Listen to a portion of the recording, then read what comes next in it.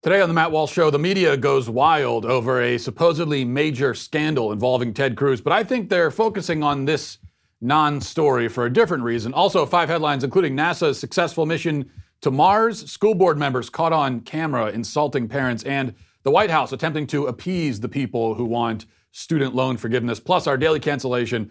I'll read the comments and much more today on the Matt Walsh Show.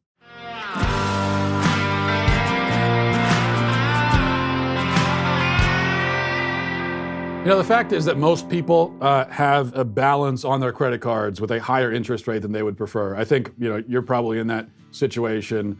I'm in that situation. A lot of us are in that situation. It's a pretty common thing.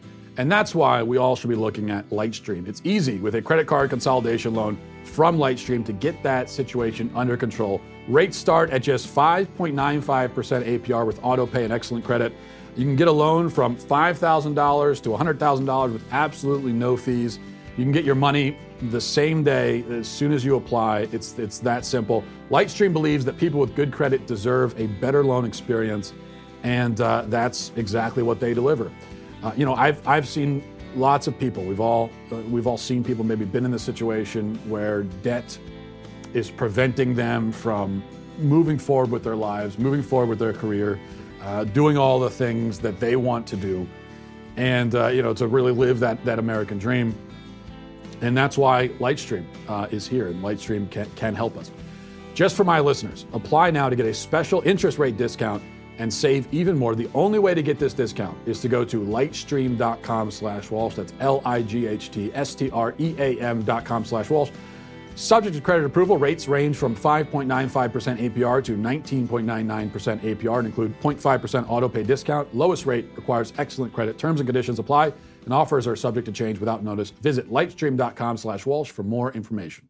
So perhaps you heard about the big political scandal that broke yesterday. This was major news, big deal. The media was going crazy over it. It was all that anybody was talking about on Twitter. There were calls for resignations and investigations. It was a big deal, right?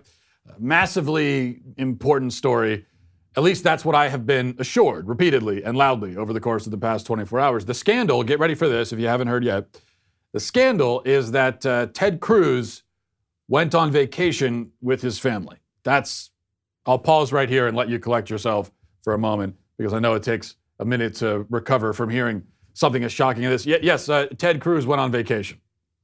I'll say it again so that the severity of this situation can sink in. I repeat, Ted Cruz went on vacation. Why does this matter?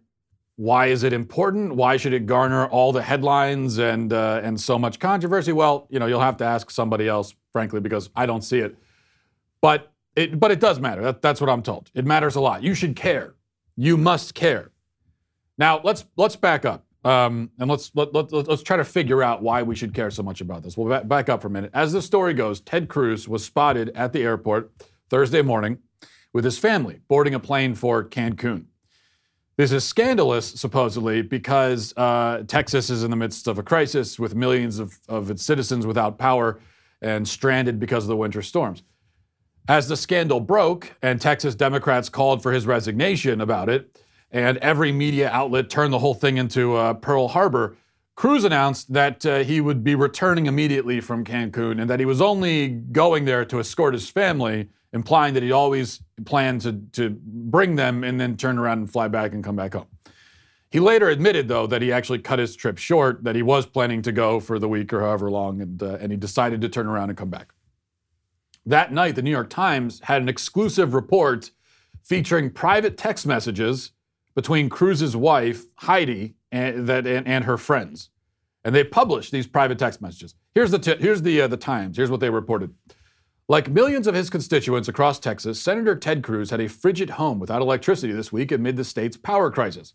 But unlike most, Mr. Cruz got out, fleeing Houston and hopping a Wednesday afternoon flight to Cancun with his family for a respite at a luxury resort. Photos of Mr. Cruz and his wife Heidi boarding the flight ricocheted quickly across social media and left both his political allies and rivals aghast at a tropical trip as a disaster unfolded at home. The blowback only intensified after Mr. Cruz, a Republican, released a statement saying that he had flown to Mexico, quote, to be a good dad and accompany his daughters and their friends. He noted he was flying back Thursday afternoon, though he did not disclose how long he had originally intended to stay. Text messages sent from Ms. Cruz to friends and Houston neighbors on Wednesday revealed a hastily planned trip.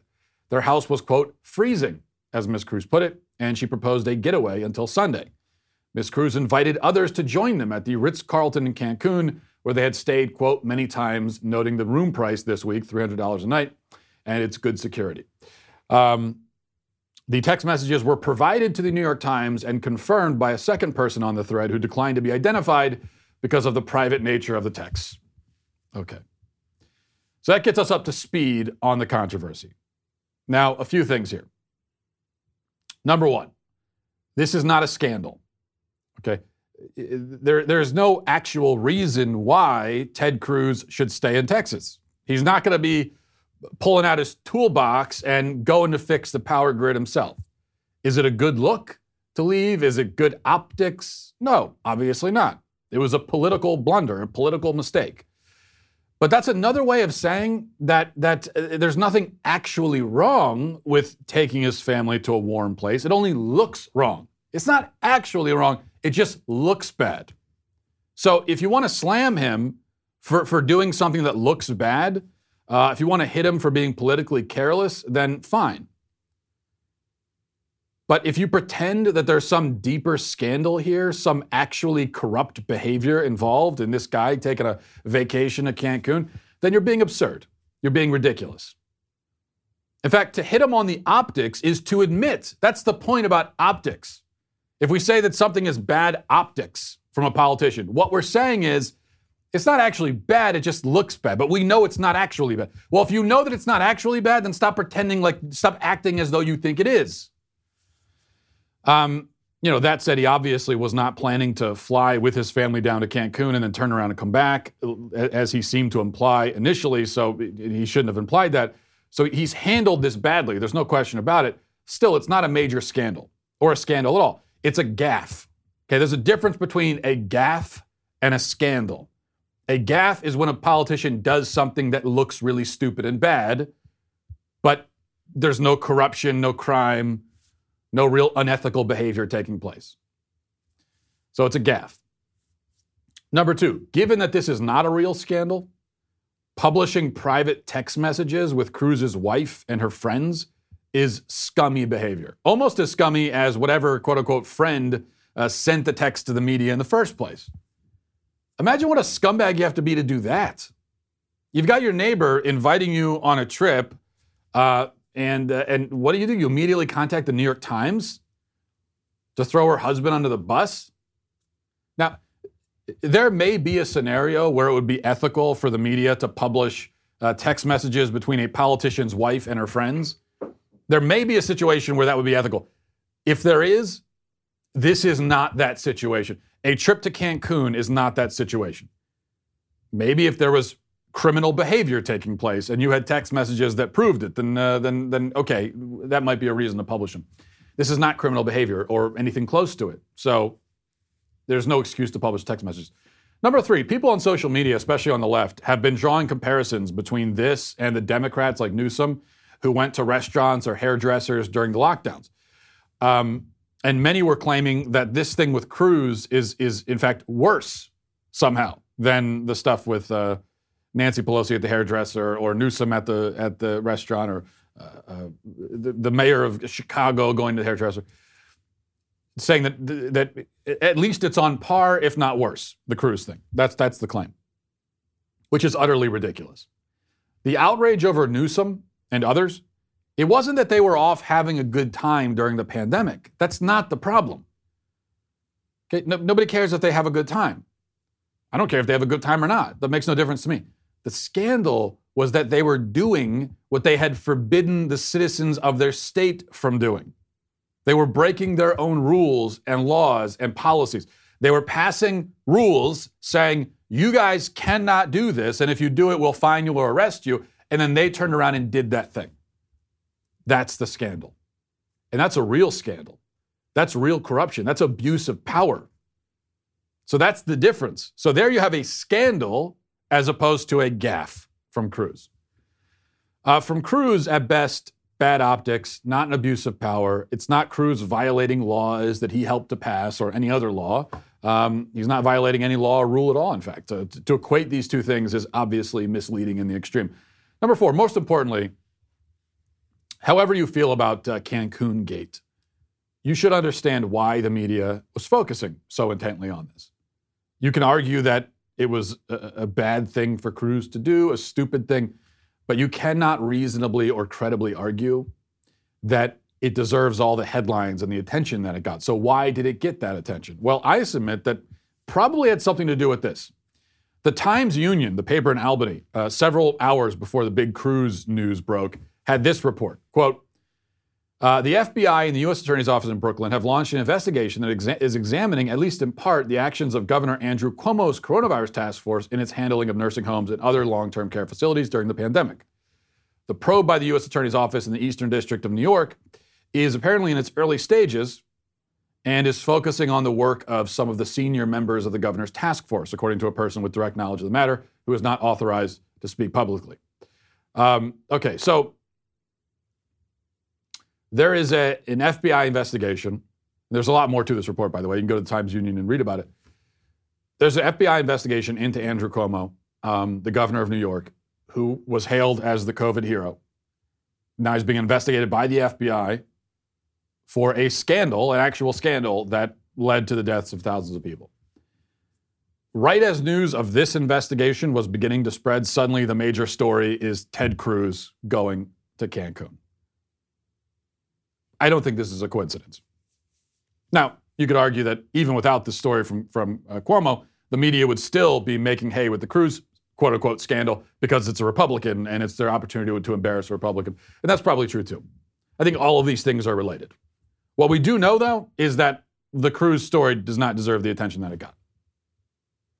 And yet, you go on social media and you find even conservatives who are joining in the outrage bandwagon, willfully being manipulated by the media. The media wants you to see this as a much bigger deal than it is. They want you to see, they are telling you to see it as on par with Newsom. They want you to focus on this instead of the Cuomo thing. And even now, so many conservatives are happy to go along. Even now, are happy to say, well, okay, if you tell me this is what I should care about. It's absolutely absurd. And by the way, just to reinforce what I said at the very top here. Ted Cruz is not going to be going and fixing the power grid. Now, maybe what you want him to do is to do the photo ops and to go out and to hand out cups of soup or whatever.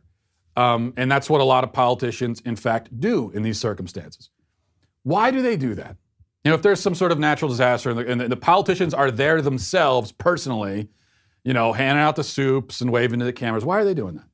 Is it because they care about their citizens? No, it's because it's a political opportunity. They don't act, nobody needs them. In fact, it's better for them not to be there. Because when they're there, then there's media, there's security. It's actually better logistically to not have them. They can delegate that. I'm not saying that a senator should be doing nothing in response to a crisis like this in his state, but he can delegate it. He can get on the phone privately, make phone calls, send people out to do things. He doesn't need to personally be there himself. And in fact, it's probably better, all things concerned, if he's not. The reason why the politicians themselves personally want to be there is for the photo op. I don't understand why. I understand why the politician wants to do that. Why do citizens want that from their politicians? Why do you want a politician to do the photo op? I don't need that. Personally, it's not something that I need to see. And I'd prefer if we didn't see it. Now, if there's evidence that Ted Cruz, even behind the scenes, is doing nothing whatsoever, hasn't delegated anything, hasn't made any phone calls, hasn't sent any of his people out to go hand out the soup and to go to the warming stations, and if there's evidence that he's done absolutely nothing behind the scenes, then fine, you can get him on that. But I don't see any reason to assume that. All we know is that he was not originally going to be going himself for the photo op. Now he is going to go for the photo op, and I guess a lot of people feel more comfortable, and they feel comfortable now. Oh, thank God, we've got the politician doing the photo op. I don't get it. being manipulated by the media. Let's all try to be better than that. Let's get to our 5 headlines.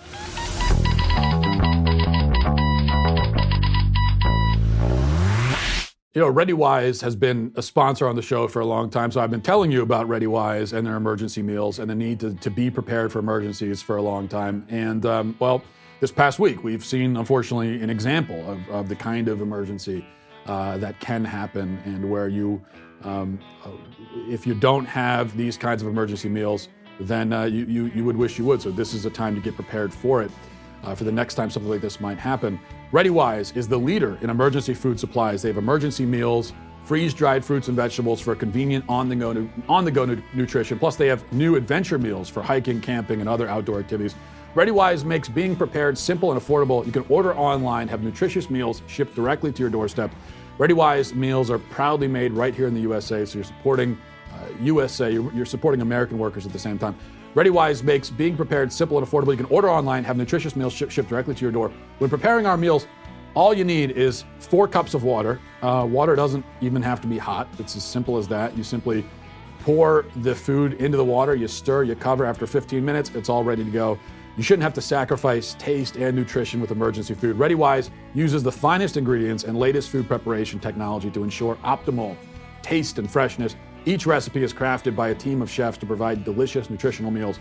I've had the food myself, and I can report that it is very good. With a 99% satisfaction rate and millions of products sold, ReadyWise has quickly become the leader in emergency preparedness.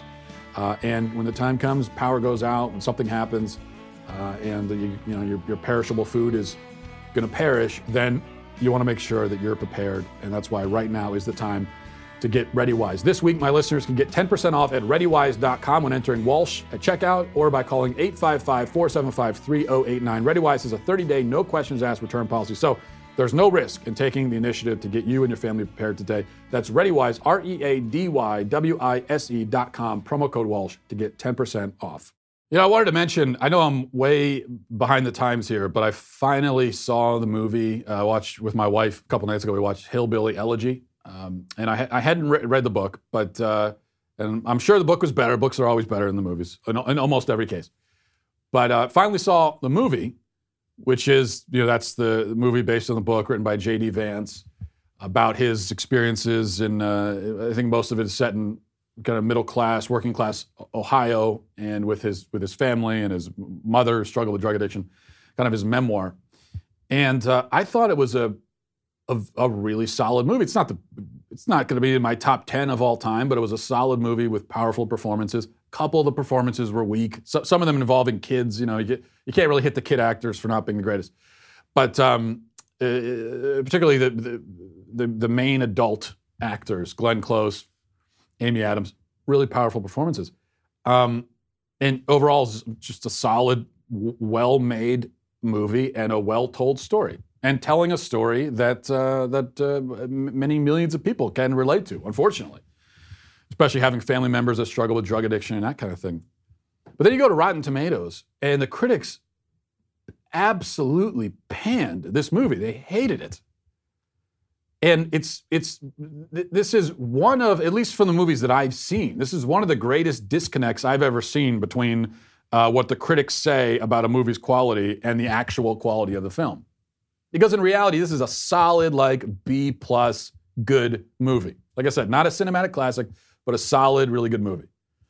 Critics panned it, and I can only assume, whenever you see that, critics are panning it, but it's a good movie. Meanwhile, the audience and the audience reviews are, it's kind of like Run, Hide, Fight, our Daily Wire movie. But the audience reviews are 80, 90%, while the critics are giving it a 25, 30%. Anytime you see that, there's always a reason behind it. It's always a political reason. And in this case, I can only assume that the reason, number one, is that J.D. Vance is, I think basically right-wing/conservative-ish. I'm not overly familiar with his politics, but I think that's kind of where he lands. And also, I think the other reason is that the movie kind of makes the white privilege narrative seem absurd, because here you have a story, a not unusual, a pretty typical story about, a white family in a white working class neighborhood and what they went through. You can't watch that movie or read the book and come away thinking, well, yeah, those people were privileged. In fact, the guy in the movie, J.D. Vance himself, who eventually becomes, if you want to say privileged, because he goes to Yale and he becomes a lawyer, but he had to earn that. He had to work very hard. He didn't start with any advantages. He had to claw his way up and go get that. And I can only assume that's why the critics didn't like it.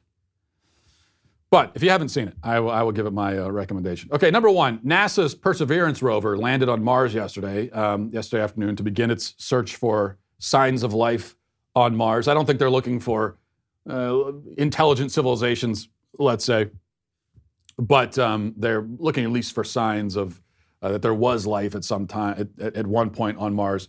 They were aiming for and hit a big crater called the Jezero crater, which was a big lake 3 billion years ago. And they're thinking there might be evidence that life used to be in the water there, evidence of organisms billions of years ago. So this thing traveled 293 million miles.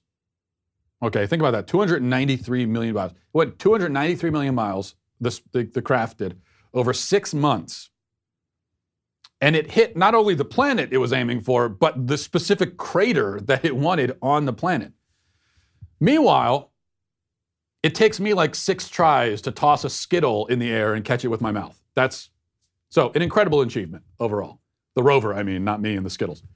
We've already seen some pictures from the rover. It's easy to take this for granted, and we've seen a lot of pictures of this kind, but even so, we're looking at pictures of another planet.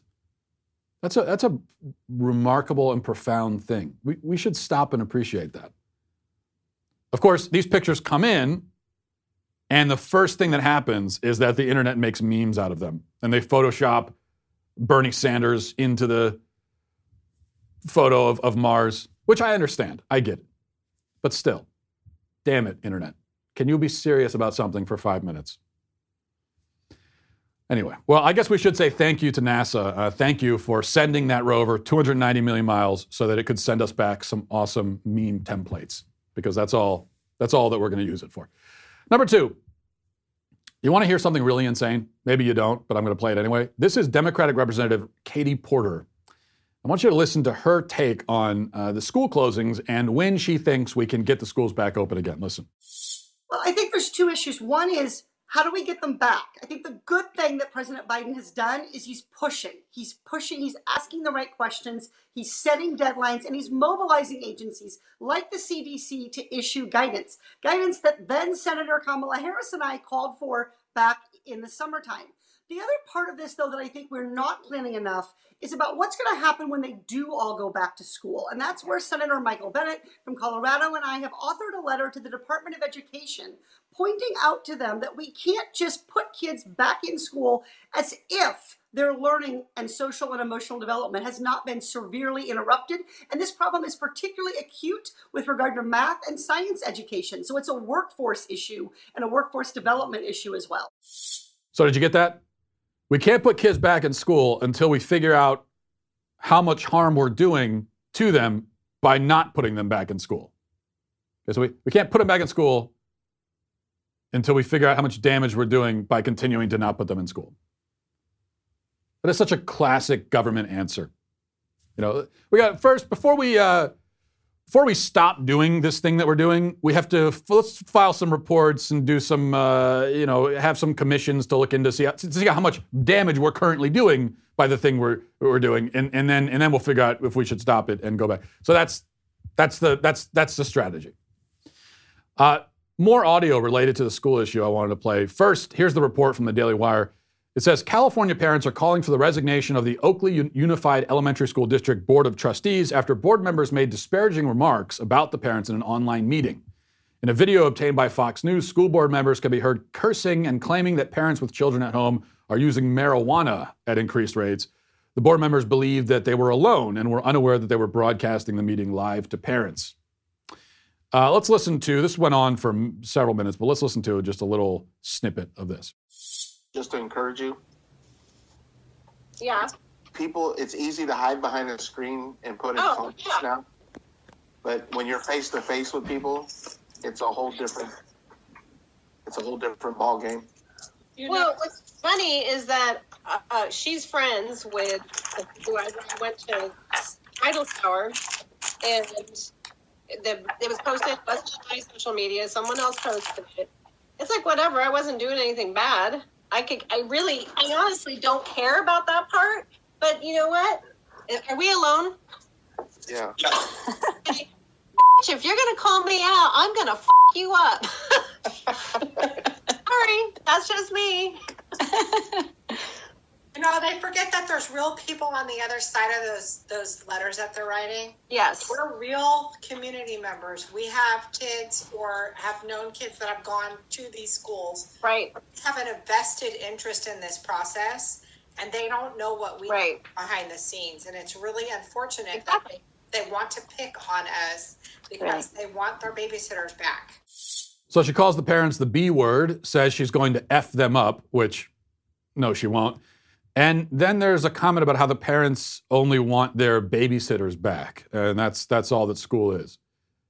And this is revealing in a certain way, but in another way, it's not surprising that this is what the school board thinks of parents.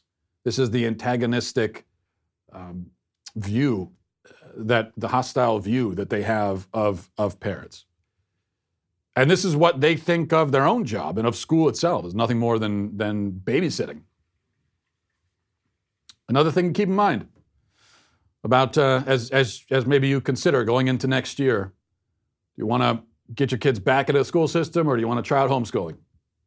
Maybe a reason to lean towards the latter.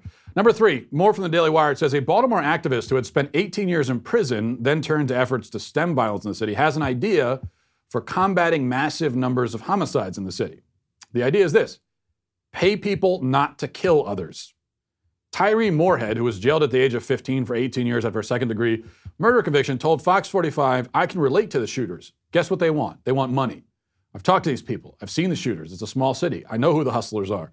I can't stop the shootings. No one in this world has proven to stop the shootings, not even the church. But what we can do is put them in compliance. Fox News reported that as of 2019, he had painted, this is the activist, had painted nearly 200 no-shoot zones throughout the city. In 2020, the city eclipsed 300 homicides for the 6th year in a row while recording more than 1,000 shootings. So this Moorhead, this activist, along with advocating that we pay people not to kill others, he's also going around the city and painting, actually like spray painting. I think he has a permit or something to do it, I'm pretty sure. But and he paints no shoot zone around certain areas of the city. I don't know why nobody ever thought of that before. Well, I guess we have thought about it before. It's kind of like the gun-free zone, no shoot zone. And so I guess the hope here is that if some 2 rival gangs were about to get into a fight over turf, over whose corner belongs to whom, and maybe they're about to start shooting each other, and then they would look, and one of them would see the sign on the wall saying "No Shoot Zone," and they would say, "Hey guys, look, it says No Shoot Zone. Let's not do it here. No Shoot Zone. Let's respect the No Shoot Zone. And what do you say we reconvene down the street if there's not a No Shoot Zone?" That's the hope, that it will work that way. I don't know if it actually does work that way. I tend to doubt it. More from this, it says, I'm trying to read where he explains how this program would actually work. But I'm not sure where that is. Anyway, that's the basic idea. Maybe all the details aren't quite fleshed out yet. We haven't ironed out all the kinks, but the idea is to pay people not to kill each other. Hey, if we're doing that, I would just like to say that I have gone my whole life and not killed anybody. So I don't know how much I'm owed for that. I've gone my whole life, never killed anybody. I never robbed anybody. Never set anything on fire. So every day that I've not done those things, I guess I'm owed some money. We can laugh at this idea, but it's certainly no more absurd than defund the police or any of these other ideas. Because what you can't get around is the idea of punishment, justice, segregating. Here's what at the end of the day, probably the only thing that really works for a lot of the really bad guys, the kinds of people who would think nothing of going out and just killing somebody, because they want to sell drugs in the same corner or killing someone, going to rob a liquor store and just shooting a guy so that you can steal $87 from the till. Those kinds of people, the only thing that really works is to segregate them from society in a prison cell. That's what works. That's how you keep, whether or not they can be reformed while they're in prison. If they can, great. Most of the time they can't. But the first job of the justice system and the court system is to protect society, the innocent people, to make sure that the next liquor store clerk is not shot in the head. And that means you take these people and you put them in a cage. That's what works. Number 4, at his town hall a couple days ago, Biden was asked if he would increase his student loan debt forgiveness plan from $10,000 to $50,000. And here's how that conversation went. Student loans are crushing my family, friends, and fellow Americans. Me too. The American dream is to succeed, but how can we fulfill that dream when debt is many people's only option for a degree? We need student loan forgiveness beyond the potential $10,000 your administration has proposed. We need at least a $50,000 minimum. What will you do to make that happen? I will not make that happen. It depends on whether or not you go to a private university or a public university.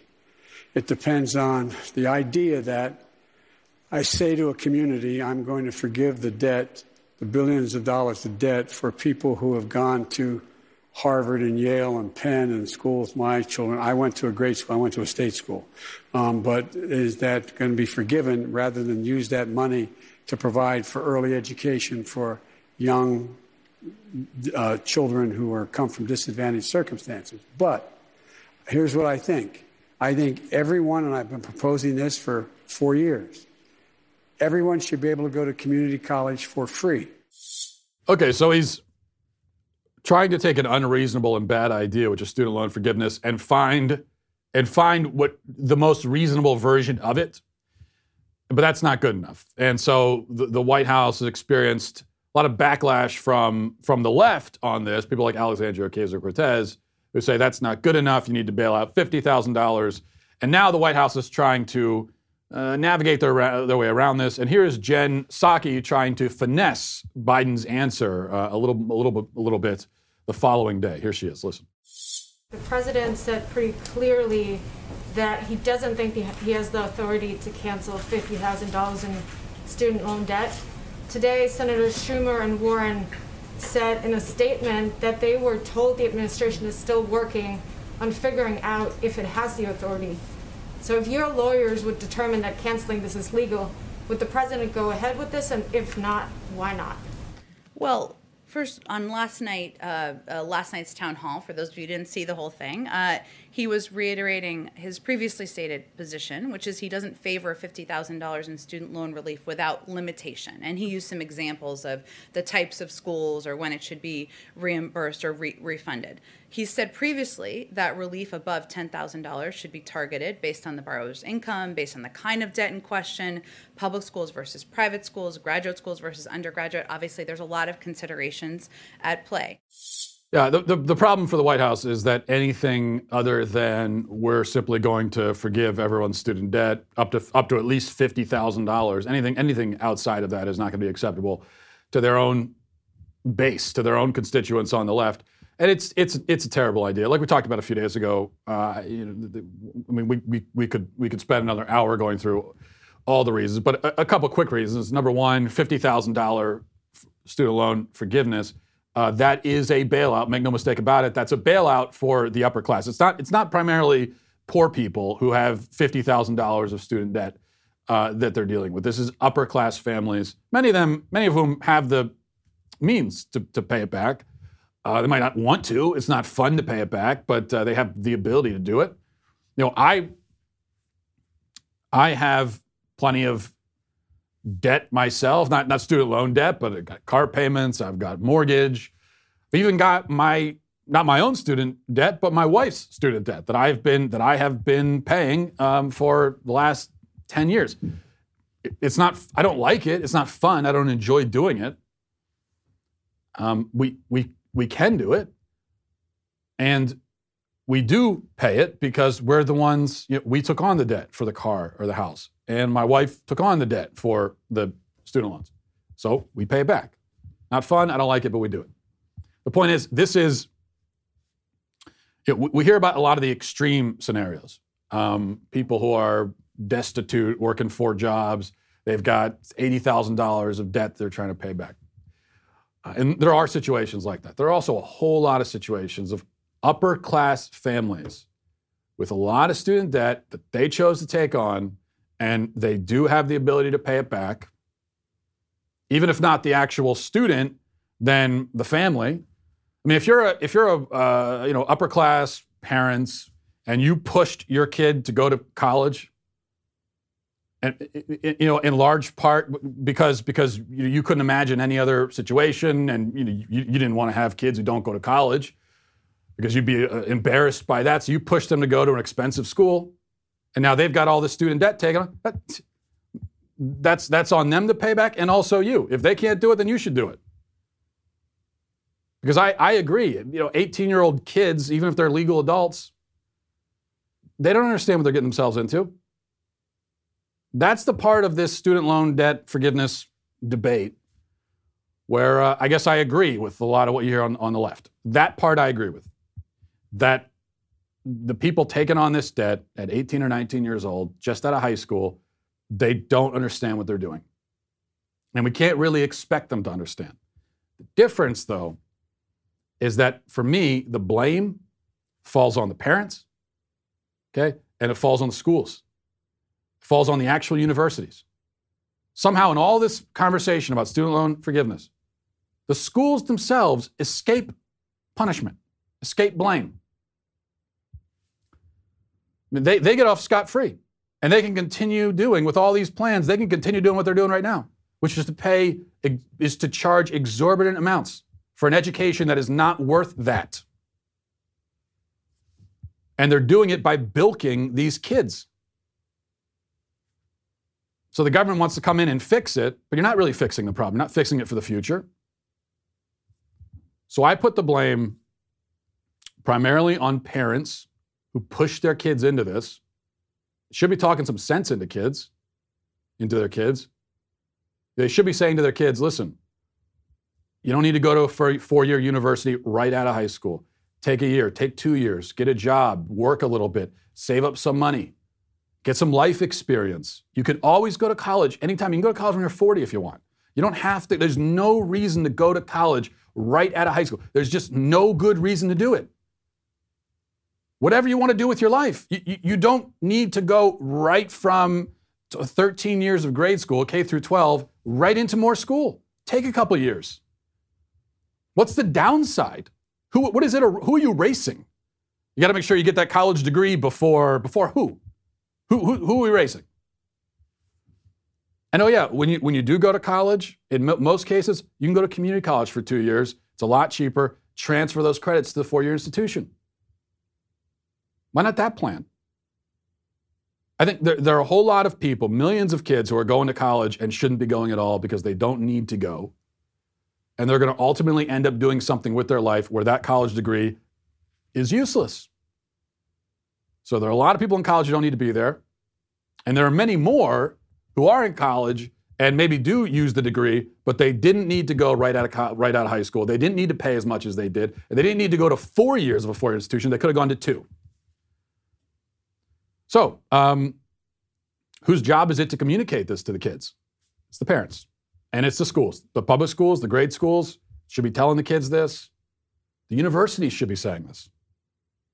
The university should be saying to an 18-year-old kid who shows up and says, yeah, I want to go to your school. I don't know what I want to do with my life. I have no idea, but I'll plunge myself into debt just so I can go to school right at the age of 18 and be with all my friends so we can go and party. The school should be saying, no, you know what? You not right now. Maybe go take a couple. I know the schools will not say that because they're not going to turn down the money, but that's my point. They're the real villains here.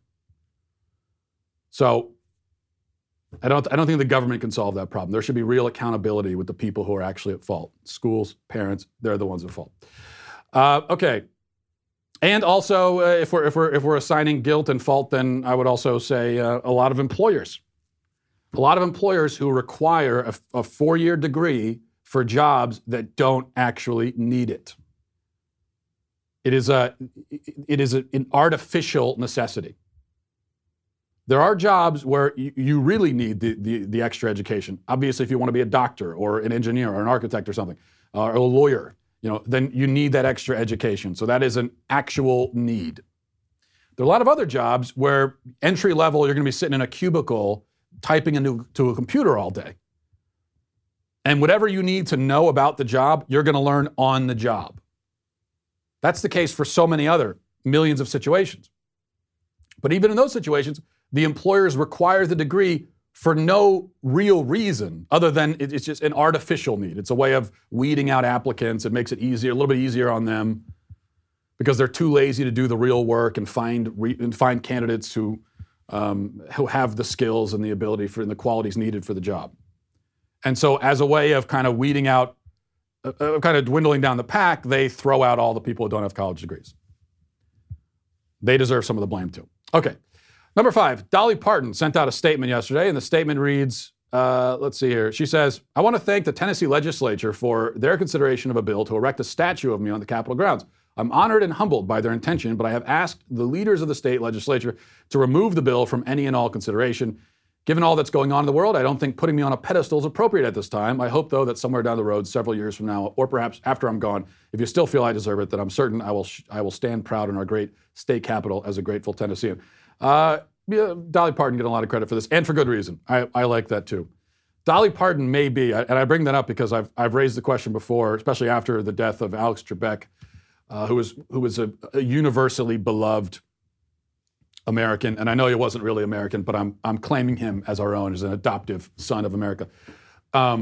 So he was universally beloved, and now he's tragically gone. So how many people do we have left?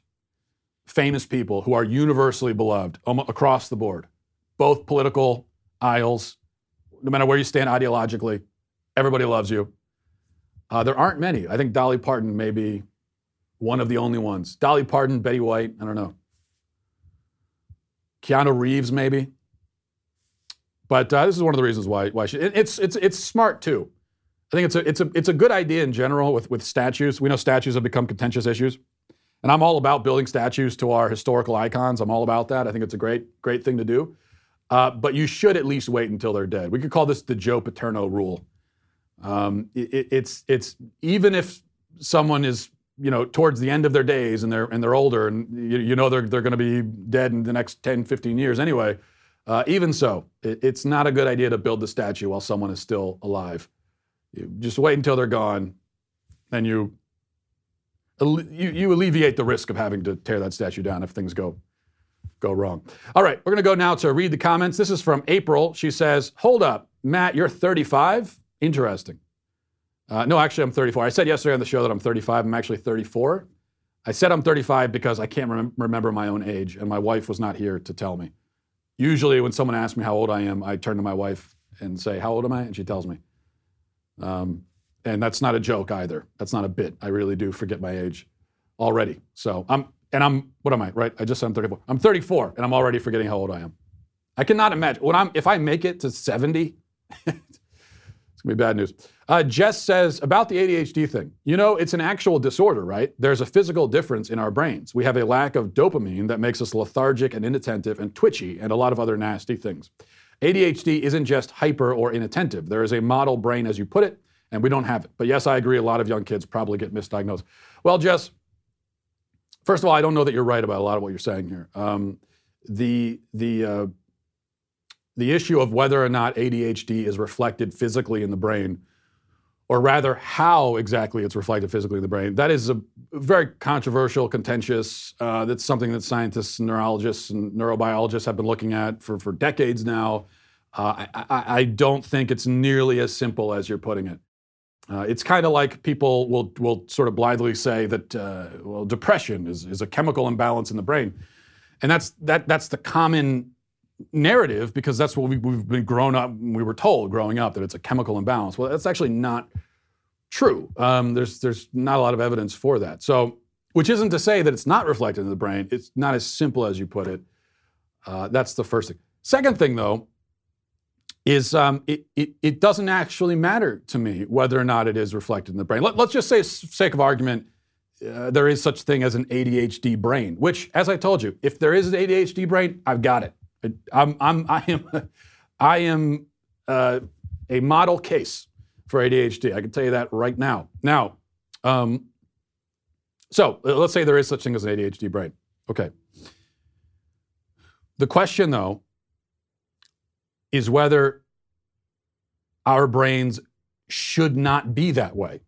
So what I would put it to you is, okay, maybe there is an ADHD brain. Who's to say that your brain's not supposed to be like that? You say there's a model brain. Well, on that one, I can surely tell you you're wrong. There is no one single brain that we can pull out of someone's head and say, this is what your brain is supposed to look like. Now, we could do that on a real general sort of basis. Okay, we could speak very generally about how the human brain functions and what it looks like. But when you get into the real specifics of it, everyone's brain is different because we all have different personalities, different proclivities, different experiences, different emotions, all these things. Everyone's brain is different. And all our brains are going to be different also in ways that we can't even fully detect yet because we don't have the science for it. So only in the most general sense can you talk about model brains. When you started getting more specific and talk about individual personality traits, I don't think that exists. I don't think there is a model brain all the way down to the personality types. There is no personality trait or way of thinking that we can point to and say, that's the right personality, that's the right way of thinking. The ADHD brain, I would say, or the ADHD personality, ADHD type, I would say is not a disorder, it's a way of thinking. It's a mode of thinking. Now, that mode of thinking doesn't work very well in certain circumstances. In other circumstances, it does. There are other circumstances where having the, quote, ADHD brain is going to help you. But just because it doesn't work as well in certain circumstances, that does not mean that it is disordered. That's my point. That's why I say my issue is with the disorder part of it. I don't think that it's right to call it disorder. I don't think there's evidence for that. Okay, it's not like a neurological disease like dementia. Okay, we can look at dementia and obviously say that this is a disease, that your brain is not supposed to do that.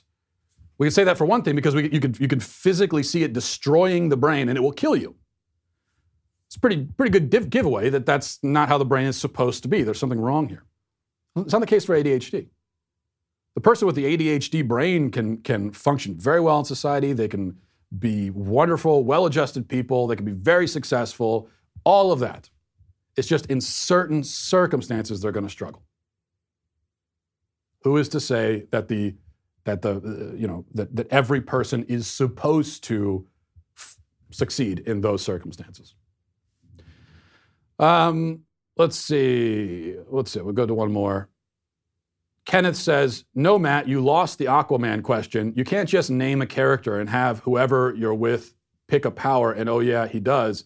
Just pick Superman every time. Someone who can go back in time. Hey, you win. Super strength. Hey, you win. Flight. You win, etc. You're a cheater. You need a full confession of acknowledgement that you are a game scammer. Shame. Well, Kenneth, I went through this yesterday. Didn't you see me? I pulled up the evidence. Okay, I've done my research. You didn't do your research. The question was, what superpower would you like to have? I said, I'd like to have the superpowers of Aquaman. Okay? Then my wife says, oh, he wants super strength. What does Aquaman have? Super strength. So that is, I fairly won and I was robbed. And the fact that you would sit here and take the side of the people who have scammed me and rigged the game against me when I'm the victim is just more reason why you are banned from listening to this show. How dare you? How dare you, sir? We talk about the problems in the education system all the time. We talked about it again today. It's a common theme on this show because it's a major problem in our culture today. And, you look back and you kind of ask, what the heck is going on in our schools? Critical race theory, choosing your own gender, climate change, doom and gloom, the attack on American history, all this stuff, this left-wing nonsense is now taught from kindergarten through grad school, and it's turning kids into left-wing activists. It's brainwashing millions of kids. because millions of kids have to attend these schools and be subjected to it. That's why we need to fight back. My friends at PragerU know exactly what we're up against, and they're doing something about it right now. Several of us here at the Daily Wire are featured in PragerU videos. PragerU knows how to educate millions of young people like no other nonprofit. They've been doing it for a long time. Now, PragerU is taking on K-12 education with PragerU Resources for Educators and Parents, known as PrEP. If you're a parent or a teacher, you need to join this group today. This is the most powerful community of conservative parents and educators in America. Now's the time to join. You can join PrEP at prageru.com/PrEP.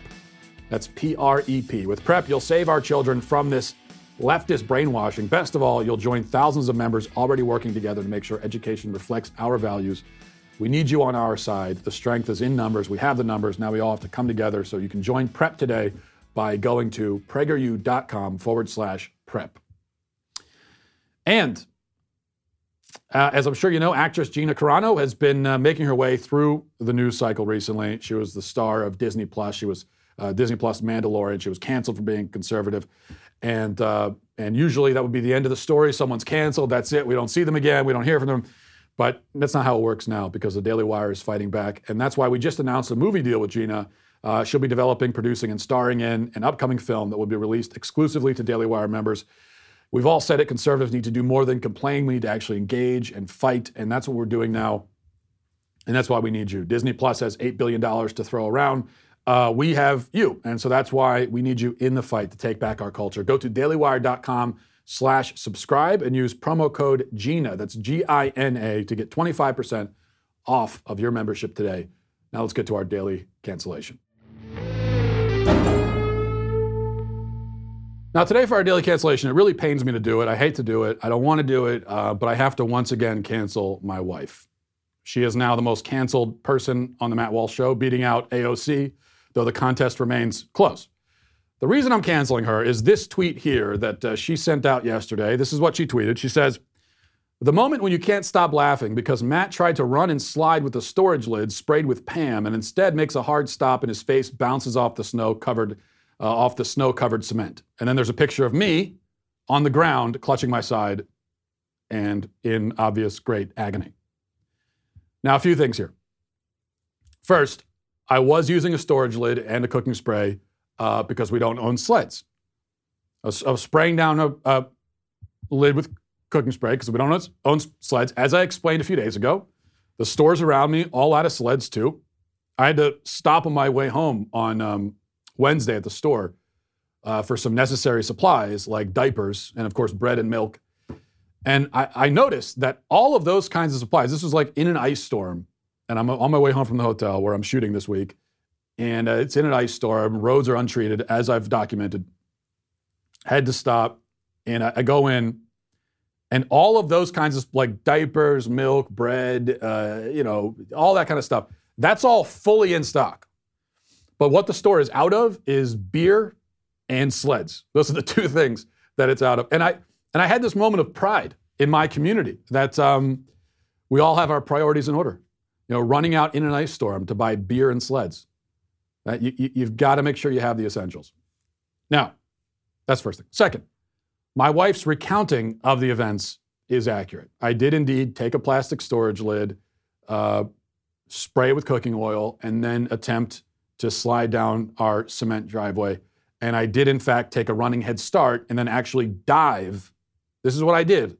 Okay, I want you to understand this. I made a running head start and dove intentionally, chest first, onto the cement and ice. All of these things happened. Why is my wife canceled for that? Well, because for one thing, I probably broke my ribs. I was in pain. I'm not even necessarily joking about having broken ribs. I really might have broken ribs. I just refused to go to the doctor for it because I don't want to have to explain this story. But all my wife did was laugh and take pictures. Like she's literally standing above me, taking pictures, laughing, while I can barely breathe. And then my daughter, as I'm on the ground, my daughter runs over and jumps on top of me. She actually yells, "Yay, jump on daddy," and just jumps right on top of me with my broken ribs.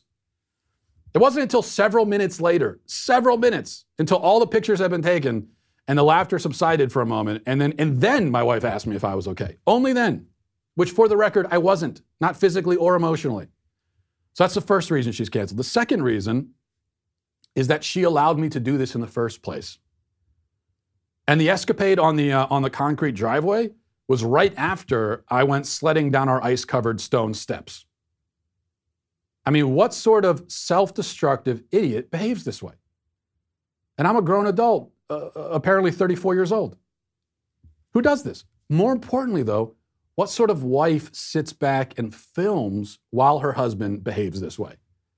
See, I take no personal responsibility here at all. I'm not responsible for this. I am not responsible for my own behaviors.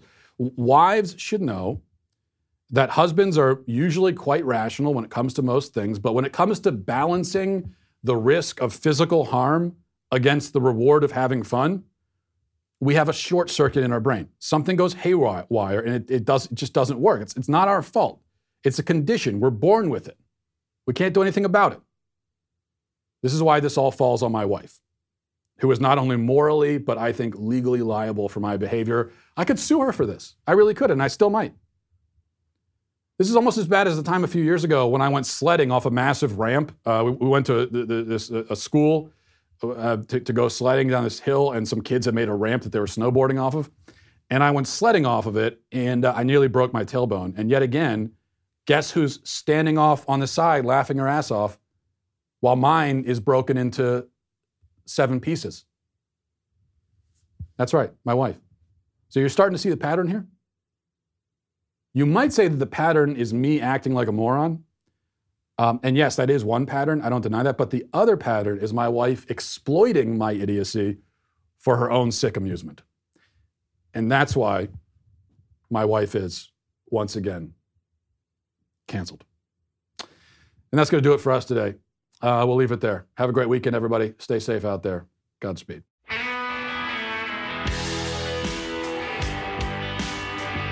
Well, if you enjoyed this episode, don't forget to subscribe. And if you want to help spread the word, please give us a 5-star review. Also, tell your friends to subscribe as well. We're available on Apple Podcasts, Spotify, wherever you listen to podcasts, we're there. Also, be sure to check out the other Daily Wire podcasts, including The Ben Shapiro Show, Michael Knowles Show, The Andrew Klavan Show.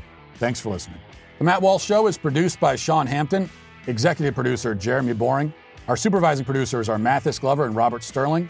Our technical director is Austin Stevens. Production manager Pavel Vodosky. The show is edited by Danny D'Amico. Our audio is mixed by Mike Coromina. Hair and makeup is done by Nika Geneva. And our production coordinator is McKenna Waters. The Matt Walsh Show is a Daily Wire production. Copyright Daily Wire 2021. Hey, everybody, this is Andrew Klavan, host of The Andrew Klavan Show. You know, some people are depressed because the Republic is collapsing, the end of days is approaching, and the moon's turned to blood. But on The Andrew Klavan Show, that's where the fun just gets started. So come on over to The Andrew Klavan Show and laugh your way through the fall of the Republic with me, Andrew Klavan.